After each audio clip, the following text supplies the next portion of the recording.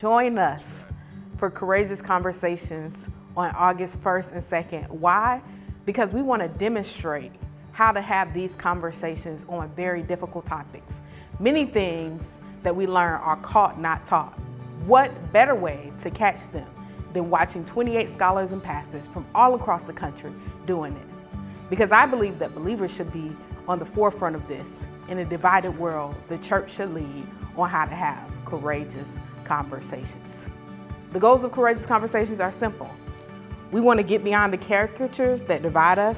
We want to sharpen one another. We want to build genuine relationships with those who think differently. We want to provide a safe space for dialogue and demonstrate how to effectively discuss controversial issues with people who think differently, and to show the world the diversity of thought within Black churches. That's why we're going to talk about those topics relevant for the church and the culture, like hell, Paul's sexual ethics, how to interpret the Old Testament, things we know that they disagree on, but to have a respectful conversation to demonstrate something that I think that the church should be leading on, how to have courageous conversations. So join us on August 1st and 2nd in Atlanta, Georgia for the second annual Courageous Conversations. Hello, welcome to the Jude 3 Project podcast. I'm your host, Lisa Fields. I'm the founder of the Jude 3 Project.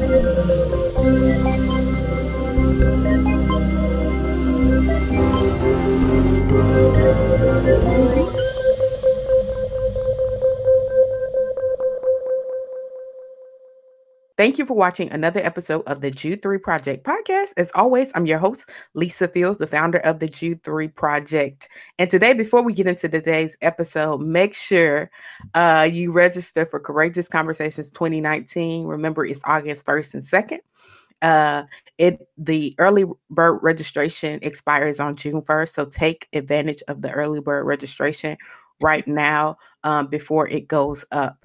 You could do so at courageousconvos.org, or you could go to jude3project.com. There's a link there that will take you to courageousconvos.org. Again, make sure you register. We want to see you in the place. It's going to be an amazing time. So without further ado, let's get into today's episode. Today we have someone who's no stranger to the Jude 3 Project. This is her third time being with us, Dr. Monique Gadsden. Welcome, Dr. Gadsden. Thank you. Thank you so much for having me again, Lisa. I always enjoy my time when we get together here. You're going to be our resident therapist. Before we get into today's topic, just for those who this may be their first time hearing you on the podcast, just give them a little bit more about who you are. Okay, so I am a licensed professional counselor, and I also have done work and research in marriage and family therapy. So I have done counseling for a church for 16 years now, and just feel like God has called me to counsel the church, not only the church, meaning the system, the organization, but also those individuals, all of us who comprise of the church. I do believe that there are unique dynamics that we as Christians need to explore when we are going into counseling to discuss issues that are surrounding our faith, that even have us questioning our faith at times. So I just feel like that's the corner of the world the Lord has asked me to try to take care of, and that's what I try to do as diligently as I can. I'm married. I have two wonderful girls, and I just love all things Alabama football. But that's just a little plug I don't think I've ever put in there beforehand. Yeah, I didn't know that. So that's new information for me. I'm a Florida State fan, so I'm on a different state, obviously. Yeah.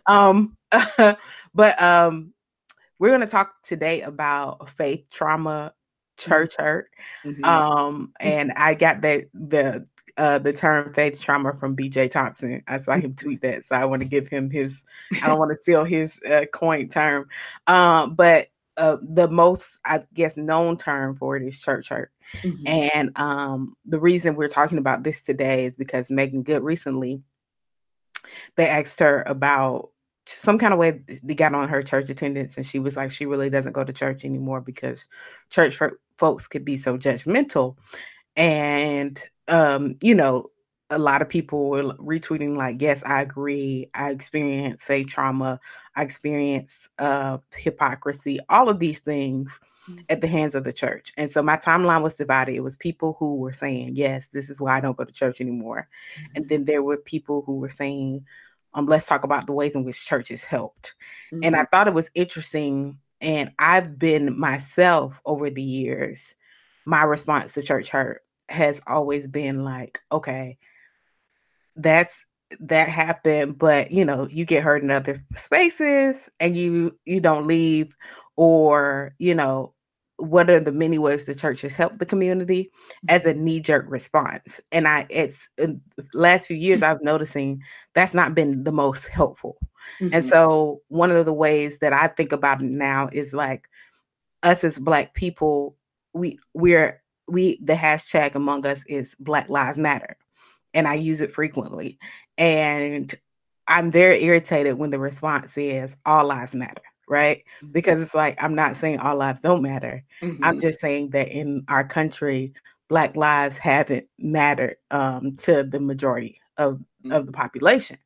And so because of that, police brutality runs rampant in our communities, and we're trying to bring awareness. And I think we, in turn, sometimes don't realize that we sometimes, as Christians, when people bring church hurt to us, we have a kind of all lives matter response to it. We're like, oh, well, my church has done this. My church has helped me here. And it's like, you're minimizing the fact that they're not saying church hasn't been helpful to some, but for them, it was an extremely toxic place. And they have damage and hurt, some abuse at the hands of leaders. We've had a friend of mine that was on here that has HIV, and he talks about how one of his first experiences came from an elder at a church. So people have those toxic experiences. We have to consider that just because it was helpful for you doesn't mean it was toxic for somebody else. And those two things can be true at the same time, that the church could be extremely helpful and the church could be extremely harmful, all at the same time in one church. Yes. And so navigating that. So how do you think, when you're thinking through this and thinking through what I just said, what is your first response, or how are you thinking about it? Yeah, I think that because when we minimize, that is a defense mechanism. It is a defense mechanism in operation. And then we have to ask ourselves, what is it that we are feeling the need to defend against? And I think it is, as you're saying, well, what about the good things? If we say this one thing, will this one thing kind of overarch all of the other good things? Will it be like this black smear that just, totally blots out every other good aspect of what, the church has done? And I think that we have to be mindful, as you are saying, that sometimes it can be, and most times it is a both and. It's not an either or. I think about the body. I was going back and kind of reviewing the whole passage in 1 Corinthians about the body of Christ. And the body of Christ is made up of many members. And it talked about, if the foot says I'm not a foot, does that mean I'm not a part of the body? I mean, so the thing is, there are many members within this body. And because there are many members, and I can take my own body as an example, and I can say, unfortunately, my orthopedic doctor has told me that there is arthritis in my right knee. Okay, so do I now say my whole body is arthritic? Do I now say my whole body is no longer of use just because there is arthritis in this right knee? Do I say, oh no, my knee does not have arthritis in it because I don't have arthritis in other parts of my body? So sometimes we do have this mindset that it has to be one or the other, and we don't encompass this both and thinking and approach when we are hearing about these kind of issues. So it's a defense mechanism. And then the other dynamic that is in operation is this concept of bypass. And when we talk about it more so in the faith community, we are talking about spiritual bypass. So again, there is this opportunity where we're wanting to kind of keep our focus on things spiritually, and we spiritualize whatever it is that someone is saying to us. So we might say, okay, well, when I came to church, I had a really bad experience. I've been hurt, and I will get on social media. I will talk about it. I will hashtag it with my church hurt. And yes, then to have someone to come and respond and say, but, hashtag church help is definitely minimizing and belittling in some ways, and also ignoring my experience.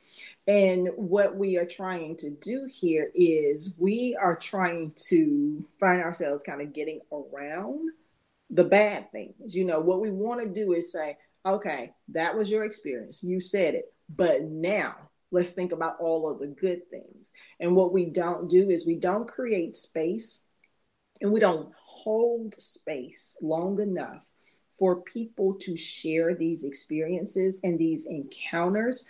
And we don't allow ourselves to be uncomfortable with their discomfort and their hurt and these negative experiences that they've had. So that is one of the dynamics that can operate in the faith community. It's this whole concept of spiritual bypass, where again, we want to spiritualize things. We want to kind of just hold up the good, and use that to kind of blanket, if you will, these experiences and traumas that other people have experienced. And that's usually to the detriment of that individual. But what we don't really understand is that if the body is many parts, we're also doing this to the detriment of the body. Mm. And I think another component that comes out to me and I think of is I think one of the outcries for it is because there's a lack of accountability a lot of times. Mm-hmm. So there is no justice Mm-hmm. in situations. I can remember me going through a situation I shared on the episode I did with BJ on Reaching Black Millennials, and a dating relationship that I was in with a preacher, and it came out that he was a very deceptive, manipulative person. Mm-hmm. But one of the things that bothered me on the tail end was that people, once everything came out about this and it was known in the city that this person was like this, people still allowed him to lead and preach. Mm-hmm. And so for those who were victims, friends and other people that may have been in dating relationships with him, that didn't, we felt slighted, because it's kind of like, where's the accountability? Where's the justice for this person? And so I think one of the things that many people are crying out for is that justice. Mm-hmm. Yeah. And I would agree. And I think that sometimes we, sometimes when we don't know what to do, we do nothing. And, that is not necessarily, again, the most effective and most helpful response or reaction. And I think that sometimes we just don't know what to do. Like, how do we take this person, and how do we go and talk to this person and say, hey, what you are doing and how you are doing it is harming members of our body. I know, for example, kind of back to my knee issue, my doctor even mentioned to me, do you cross your legs a lot? And I said, well, I may. And he said, okay, well, when you do that, you are putting pressure on your knee, which is causing problems for your knee, which is, causing problems for the way that you're walking, and it's bringing about pain and, all of this. And I said, okay, so what we have to do, especially in spiritual leadership has to be ready to kind of think through these things and find a way to address it. Now, here goes. Sometimes it may not ever be enough for people. You know, they may be calling for a person's head on a chopping block when it's like, okay, well, I don't know if that extreme of a solution is necessary. But, and again, sometimes when people feel like whatever I do is not going to be enough, they may just kind of revert back to just doing nothing at all. But I do believe that spiritual leadership has to wrestle with this, and they have to be ready to think through what is our approach. And if we do hear repeated occurrences surrounding a certain individual, how do we need to address this? And if we don't address this, then what is that detriment? Again, that is not only to that one member, but to the entire body. Mm-hmm. So I do believe that one of the things I think about this is almost kind of comical and embarrassing to have to admit, even as a counselor / marriage and family therapist, is that there are times when in my family when we're having conflict, or things are just kind of out of order and people are mad with each other and walking around and there's a lot of tension, and I'm kind of going, but why is this happening? Like, but I'm a counselor, so like, why is my family dealing with all of this kind of tension and conflict, or whatever the case may be? And I think that I don't think it, I know it, I had to confront my own thinking that relationships are going to just automatically be smooth and loving and full of patience and kindness toward one another just because we're all in the same family. I had to teach my girls, how it is you need to speak to one another. Do you not know when your sister says this, when you say this to your sister, this is more sensitive for her because she tends to be more sensitive about this issue or whatever the case may be. So we have to also think about it in the church among spiritual leadership. Just because we're all coming together and just because we are this body that might be called whatever the name of the church is, we have this assumption that everybody is going to get along with each other and everybody is just going to love each other and everybody is going to know how to do this. And I do believe that we do have to, as the scripture teaches us, we have to equip the saints for the work of the ministry to build up the body. And we may have to sit down and have, starting with spiritual leadership, training on how do we communicate well? How do we communicate with individuals when it's going to be a difficult topic of conversation? How do we address these things, such as people having a traumatic experience or a hurtful experience, or even if they have experienced abuse at the hands of not only, spiritual leadership, but also members within the body. And spiritual leadership, of course, is part of the body, but I hope you understand the distinction that I'm making there. So we have to look at equipping, doing no harm. I've done a couple of writings and a couple of trainings on just doing no harm, and just really, again, having to understand and realize how is it that we need to interface and interact with these many members without doing any harm. Now, my disclaimer, my caveat here is we can be trained to do absolutely no harm. And if a person has been traumatized severely over time, we have to understand that that individual may find even our attempts at help triggering, and for them traumatizing. So I just also want to kind of just put that there to, help us to understand that sometimes it is a complex trauma that we are working with, and we do have to understand the nuances of working with that, or even just addressing and relating to that. But we do at least need to say, we need to train the leadership first and foremost, how to equip the saints, and then those who may be Sunday school teachers, youth leaders, small group leaders, associate ministers, they need to then be trained on how is it that I am supposed to do this work of the ministry to build up the body and not do more harm. hmm And I think that's hard, especially in the African American community, because there's so much trauma that happens in the community. Mm-hmm. There's so much trauma that we see. We see people gunned down, so that's trauma. Mm-hmm. We have people dealing with family trauma. Mm-hmm. Then we have people having being sexual trauma, all that could happen to them before they're 10 years old. Right. You know, Right. all of these experiences. And Yes. then they come to church, Yes. and inevitably you're going to be triggered. Yes. Even if, like you said, even if people are trying to do no harm, Yes.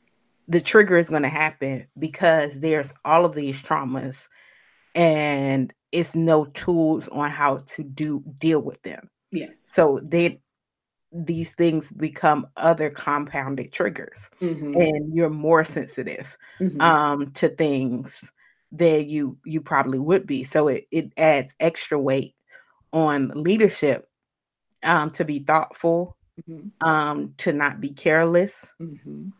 and to be healthy themselves. Right.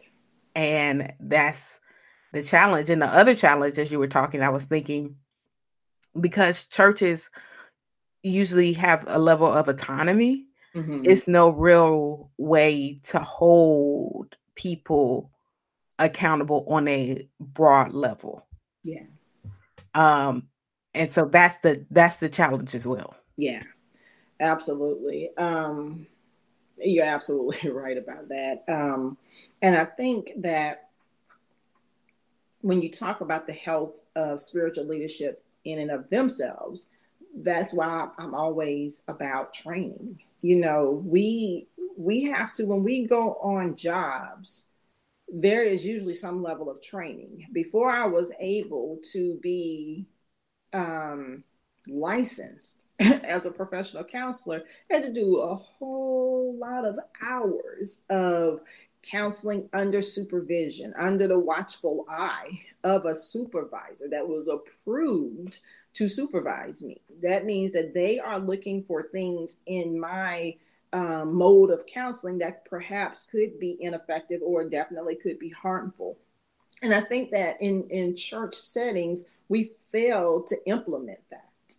We believe like, okay, if a person is called to preach or a person wants to lead this group, and you know, if they've been a member this long or whatever, you know, you can kind of do the little check in the list of criteria. Then okay, then here they are, without putting them through some level of training again in terms of, you know, what's going on with you. As a counselor, I had to go to counseling. I had to do counseling because of the fact that I know when I'm engaging with people, some of the issues that come to me may trigger things in me that are unresolved or even unknown. So we had to go through this process of, hey, what's kind of been going on in your life, you know? And usually, again, we kind of want to keep things surface, you know, because in church we need to present this image that we're already without spot and that we're already without blemish. So you know, it becomes, oh, I'm good. You know, everything is fine. I'm happily married and my family and my white picket fence and blah, blah, blah. But if we really need to be about helping the saints to build up the body, we have to be willing to know on an individual level as well as a corporate level that we have issues. We do. And you're right. When you talk about this multifaceted and you know, trauma upon trauma upon trauma, the only way that we're going to start being able to heal and address that is by peeling back one by one. And the way that we have to do that is we have to bring voice to it. We have to be willing to say that we know among our leadership, among our lay leadership, among our congregants, there is abuse and that there are abusers. We have to say that. And then we have to start talking about these are the ways that we are going to try as a church body, as a culture, as a atmosphere, as an environment, however you want to term it. These are the ways that we are trying to address those things and minimize the impact that it can have on us as individuals. And again, as that translates to us as an entire body. hmm one cool thing that I've seen, maybe this is a way that this could, among leadership, be helpful, if they are getting help themselves. Because if they're Mm-hmm. not getting help themselves, it won't be helpful. Right. But Pastor Tim Ross in Irvine, Texas. I'm sorry, at Embassy City Church, I believe that's the name of it. Two of my friends go there, and they talked about how he got up recently with his therapist, and they co-taught on trauma, Wow. and he walked through some of his traumas he's had to overcome. Wow. Him being abused, and he's told the story on I Am Second about him being molested as a child and all of that, the ways in which he had to navigate through that. And it was really helpful to my friends that go there, because they were like, wow, if he could be honest about his trauma, Mm-hmm. then I can start to deal with mine. Mm-hmm. And I think we need more of that. I mean, not everybody's going to get up there and sit up there with their therapist and co-teach. I'm not saying everybody should do that. That's right. Because everybody is not equipped to do that. That's right. And everybody's not seeing the therapist to do that. So that you don't want to manufacture the moment. Mm-hmm. But I think that kind of transparency from leadership can be helpful sometimes for those who have been traumatized in church to get the help they need, because then that takes the weight off the leader to be everything. Absolutely. And I recently heard, I think I sent this clip to you. There was a panel, and the guy was like, I've got healed more in therapy than church. So my therapist is my pastor, in a sense.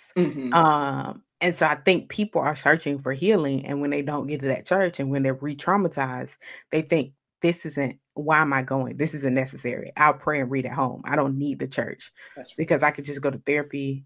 I'm actually getting help in church. I feel like it's not relevant, and I'm not getting whole. So why should I be there? Yeah, absolutely. And I think that we have to be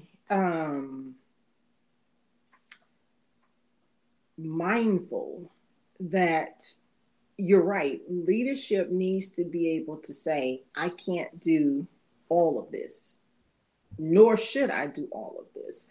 But if they do normalize, like, listen, this is what I've had to do to bring about my healing, then you can do this as well. And that's just one example. There are so many other examples that can be used or modeled to show that we all need to seek, we all stand in need of healing. And these are ways, that we can seek out our healing. Because if the church can normalize that, if the spiritual leadership will normalize that, then it will bring people back to church, I believe, as opposed to sending them away. I think about the woman with the issue of blood. All right, so there was this crowd that was pressing in on Jesus, right? And she was like, I have dealt with this for so many years. I have gone to doctor after doctor, and no one has made me better. As a matter of fact, I am now worse than I was before. But I am saying, if I can just get to Jesus in the middle of this crowd, if I can just get to him, then I know I can be healed. So if people, looked at her and was like, oh, get away, or tried to push her away and say, get away from Jesus, then she would have lost this opportunity to become not only healed, but whole, as Jesus said to her. So what we have to do is we have to, as individuals who are hurting, we sometimes have to kind of be so tunnel focused on, I just have got to get to Jesus. There are these many members that are around, and there are these many members who are, looking at me funny or saying things to me or whatever the case may be. But my focus has to be solely on Jesus and Jesus alone. But we as a church have got to be able to say, you know what, in this multitude, there is somebody that is pressing to get to Christ. Are you one of the people that are could be hindering this person from getting to Christ? And I do believe that Jesus held space for this woman. There was this crowd, and Jesus said, somebody touched me. And Peter, I think, was like, well, Lord, there's a lot of folks around, so I'm pretty sure you're going to feel somebody brushing up against you. And he said, no, somebody touched me because the virtue has left me. And the woman, when she realized she had been seen, she fell down crying. But Jesus was like, no, baby, you've been made whole, my daughter. So I think that the church has to be able to give that message. And again, I think that this is part of the equipping. This is what Jesus has done. Jesus held this space. He could have just said, okay, she touched the hem of my garment. She's been made whole. And he could have kept moving, but he stopped. And he acknowledged, somebody here in this crowd has touched me. And I do believe that we as the church need to exemplify that probably a whole lot more and say that there is someone here that is pressing. Somebody here has this issue. And I mean, it could be, the issue of systemic racism. It could be, I deal with genderism, sexism, ageism, all the isms, whatever it is, somebody here has an expectation, because this is why we come to church. We have an expectation that we're going to come, and we should be able to walk away with what it is that we need, or get the guidance and the direction for what it is that we need. But if we come, and if the many members have hindered and not given us this ability to kind of open up and create this space and hold the space for us to come to get what we need, then definitely we are hindering many members from becoming healed and being made whole. So I do believe that we do need to rethink it. We need to see, what does that look like? We do need to bring in a trained professional from time to time to address our congregations, our groups of young people. When we have things that affect us as a community or as a people, we do the disservice when we are silent. And sometimes from the podium, we're needing to hear more than, we're going to pray about this. Definitely, let's open it up. Let's close it up in prayer. But can we also open up a space for someone to come in to say, let me tell you how you can be made whole? Mm-hmm. And I think it's one of the reasons that our ability to deal with trauma among leadership is so limited is because a lot of leaders sometimes start churches or begin at a new church because they were traumatized in the previous situation. Right. And so their only experience with trauma has been to leave. Mm-hmm. And so when that's your experience with it, it's hard to train others on how to stay and work through it. Absolutely. So I think that's one aspect. And two, I think there is because there's a lot of that I hear from women about abuse and trauma at the hands of male leadership. Mm-hmm. And some boys have had that happen, and then some can be flipped, women and and men and women and women. It could be a plethora of different things. I think there's this, when it comes to those kinds of things, and when it comes to abusing power, using God as a means to get in relationship with people, Mm-hmm. to abuse that, I think there is a sense in which we have to hold people accountable, mm-hmm. On a personal level. Mm-hmm. So what does that look like, do you think? I heard Bryan Loritts say in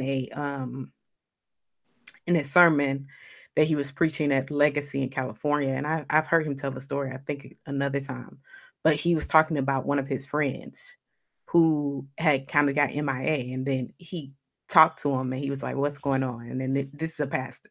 He's talking to a pastor friend of his. And he was like, he said he sensed like, are you cheating on your wife? And the pastor was like, yes.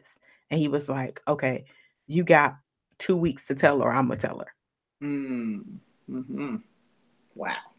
He gave him a deadline. Like, you're not going to, he inserted himself into it because he's like, you need to be held accountable. And if you're not held accountable, you're going to keep injuring the young lady you're with that's working for you. And then you're going to injure your wife and then a whole host of people. And so, you got to tell her or I'm going to tell her. And he ended up like, he followed up with him. He still hadn't told her. He was like, you got like a day or to the end of the week.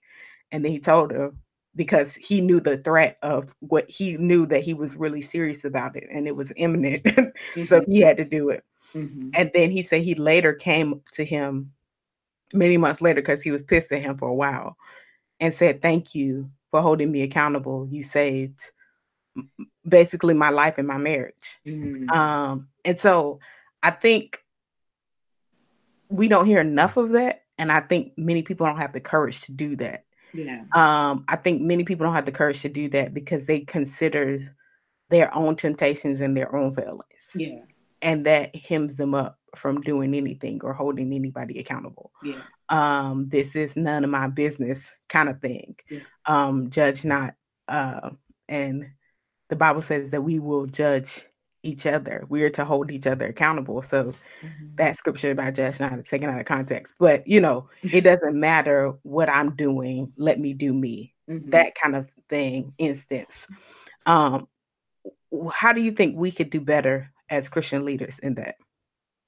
Wow. Well, I applaud his courage and his boldness for one. And I do believe that it does start with an examining of self. It does start with that. Let me make sure I don't have anything in my eye before I'm trying to go over here and kind of pluck this out of my brothers. So I do believe that we have to do this examining of our own individual selves.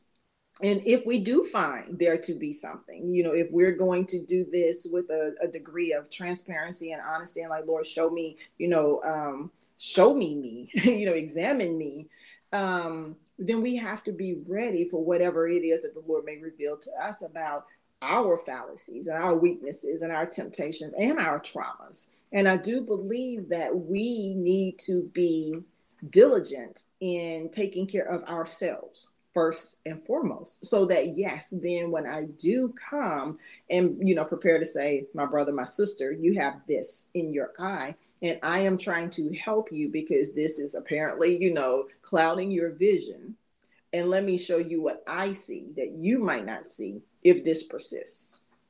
Your marriage, your life, your whatever is basically hanging on by a thread.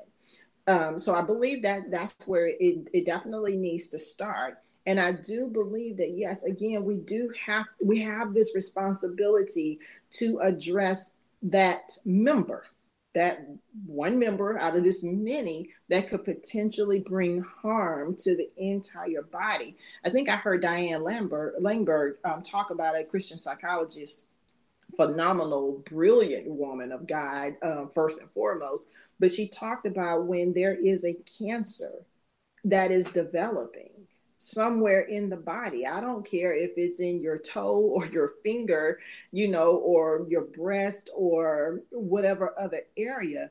You want that cancerous cell to be taken care of, to be targeted, to be some kind of intervention for that before it continues to grow and take over the entire host, entire being.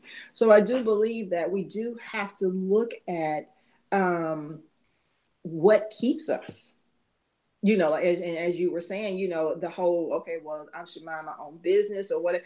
But what does that cost? Like, what does that cost? And we do have to remember that, we do, when we talk about this many members, but we're supposed to be one with Christ. So if we're thinking about, we understand that there are going to be many members, and we understand that the many members may not always be healthy and whole, but we do have a responsibility to the entire body, and that we do need to say, hey, I can address this with you. Let me come over here. Let me address this with you and share this with you. And if, as with in this example that you mentioned with Pastor Loritz, if then it's like, okay, well, I'm not going to go and take care of this, then okay, I will, because there is more at stake than just this one part. So, but I do believe it does have to start with self, because I do believe that if we have too much of a Lone Ranger mentality, then that's exactly the position we will take, will be it's not my business, let them do them and I'll do me. But also, if we know that we are called to speak to the body and the many members of the body and the part of the body that could be causing harm, I do believe that it does need to start with just examining ourselves. Because I do believe that, as with the pastor at the church in Irvine, it shows like, look, I'm doing my work. I am doing my work. I am addressing my stuff, if you will. So therefore, this is why I am in some ways, depending, enabled to be able to help you to address your stuff as well. Mm-hmm. And I think that's extremely, extremely helpful. I think as we consider all these things for leaders, I think that's going to be like, I think it's going to help them process. Because it's very, we've I think covered it in a very layered way, in a very nuanced way. Yeah. One of the things that I was thinking about as you were just talking was the fact that for many people, they don't know how to correct and not be connected. So the knee-jerk reaction after hearing something like this is to correct every fault they see wrong. Every person they see doing wrong or hurt, they've done wrong. Yeah. And they're not connected in relationship. So note that what I was saying about Pastor Loritz, he was saying to a friend who he had built rapport and relationship. Absolutely. And had the relational capital to call out. That's exactly right. Sometimes we go and we're the Lone Ranger in a different way, and we're the Lone Ranger and we're super critical and we're calling out everybody without relationship. And so that's damaging too. So we don't want to swing the pendulum one way to the other. Their relationship has to be built to be in community. And I think that's the thing that I'm challenged with when I see people who are like, I don't go to church anymore. The church is not a healthy space. Because you can't or trying to correct from outdoors, trying to shout out from outdoors without being a part of the community. When you have relational capital, it's easier to get things changed. And I'm not saying that there are some people who work diligently for years to try to change things and nothing ever came out of it and they just pieced out. Right. But I'm saying that we have institutions in our communities that if we don't take a better strategy than jumping ship and yelling at the ship to correct, then over time, those institutions are going to die. And then we're going to recreate things out of our traumas that usually reflect the same institutions we came out of. Absolutely. I totally agree. And I'll just say this, that we have to think about synergy. We have to think about how is it that we take these many parts and how can we bring them together in a healthy way.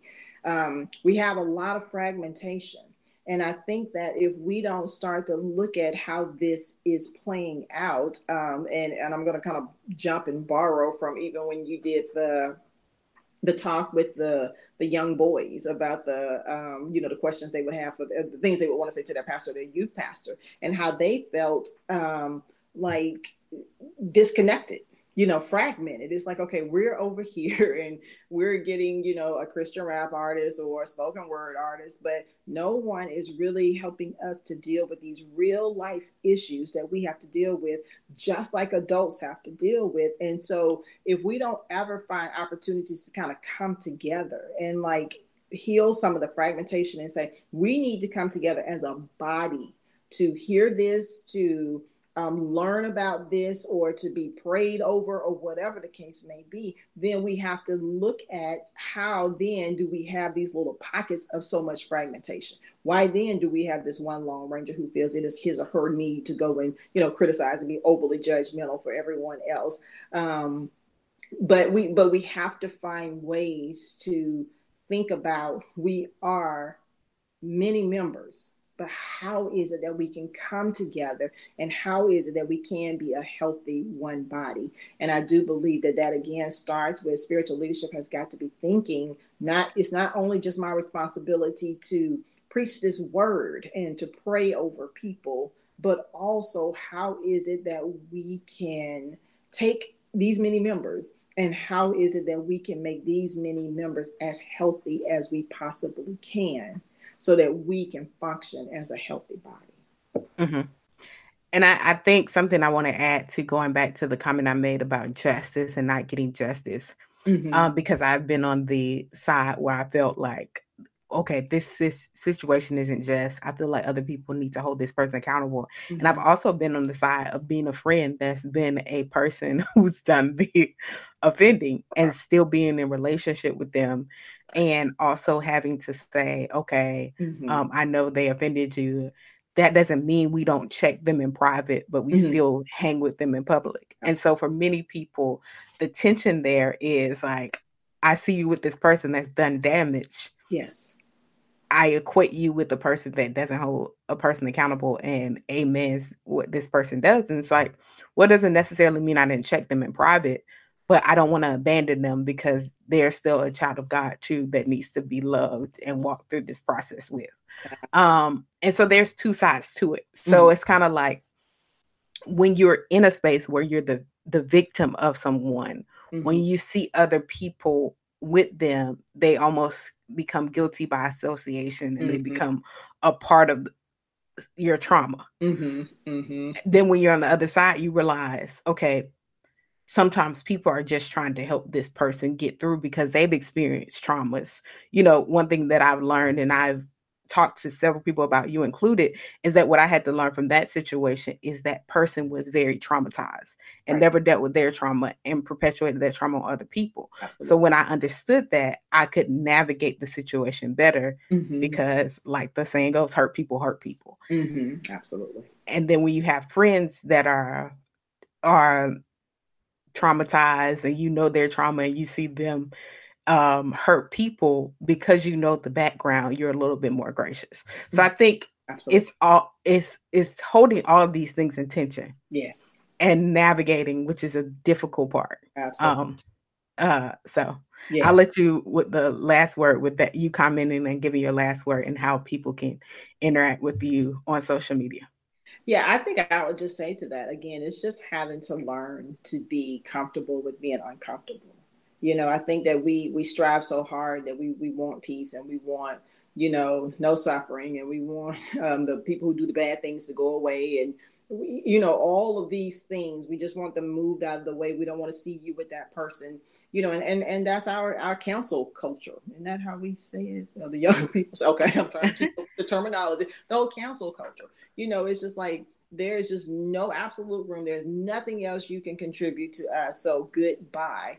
But I think that we have to learn how to be comfortable with being uncomfortable, because that is going to be the life we're going to have to live. Is going to be in tension, period, until God comes back for us. Until we get a glorified state, we're going to have to learn to be comfortable with being uncomfortable. So yeah. And how can people get in contact with you on social media? Yeah, so people can check me out on Instagram, on Twitter, on Facebook, and on YouTube. They can find me there, message me, and hey, let's talk about equipping the saints to do the work of the ministry so that we can build up the body. And what's been the best resource you read on church hurt? Woo! When specifically, not necessarily church hurt, but talking more about church and systems, anything that Diane Langberg has written.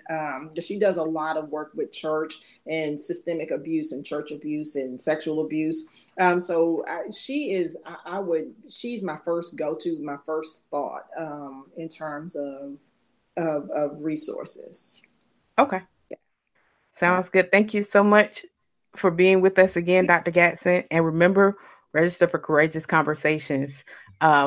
If for you who listening, before I even get to the church Courageous Conversation announcement, for you who are listening and you say, why is this relevant for apologetics? I believe that more often than not, church hurt is the reason people leave church and go to other faiths. It starts with church trauma. My friend was telling me a story about how his friend just converted to Islam, and it really had nothing to do with theology. It had all to do with the relationship she made that she felt was healthier among the Muslim community than the Christian community. Mm-hmm. That was the sole thing, that she had felt damaged by the Christian community. Yes. And so she found a community in that space. Mm-hmm. And so her deviation wasn't about really intellectual things or theology. It came about relational.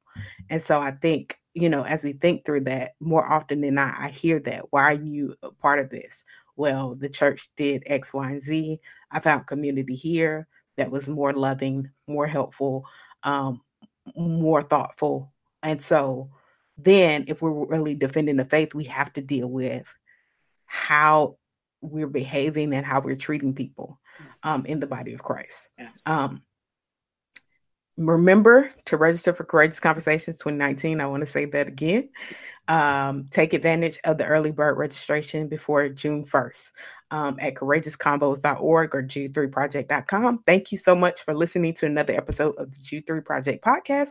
Remember, here at the Jude 3 Project, we're helping you know what you believe and why you believe it. Thank you so much for listening to another episode of the Jude 3 Project podcast. I hope you enjoyed this episode.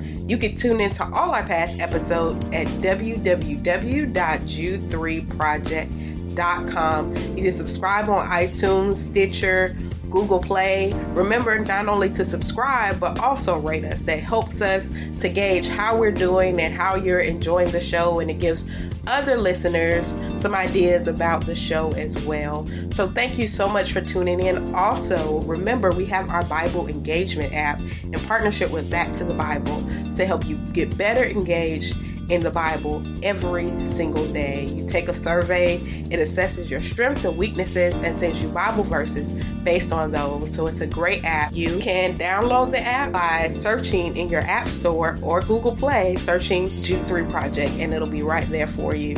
So thank you again. Remember, if you would like to become a monthly partner or a one-time giver, you can do so on our website or by mail. Just go to Jude3project.com, hit that donate tab, and you'll see the option to mail in a gift or give online. We appreciate you, and I'm so thankful for you. God bless, and remember, here at the Jude 3 Project, we're helping you to know what you believe and why you believe it.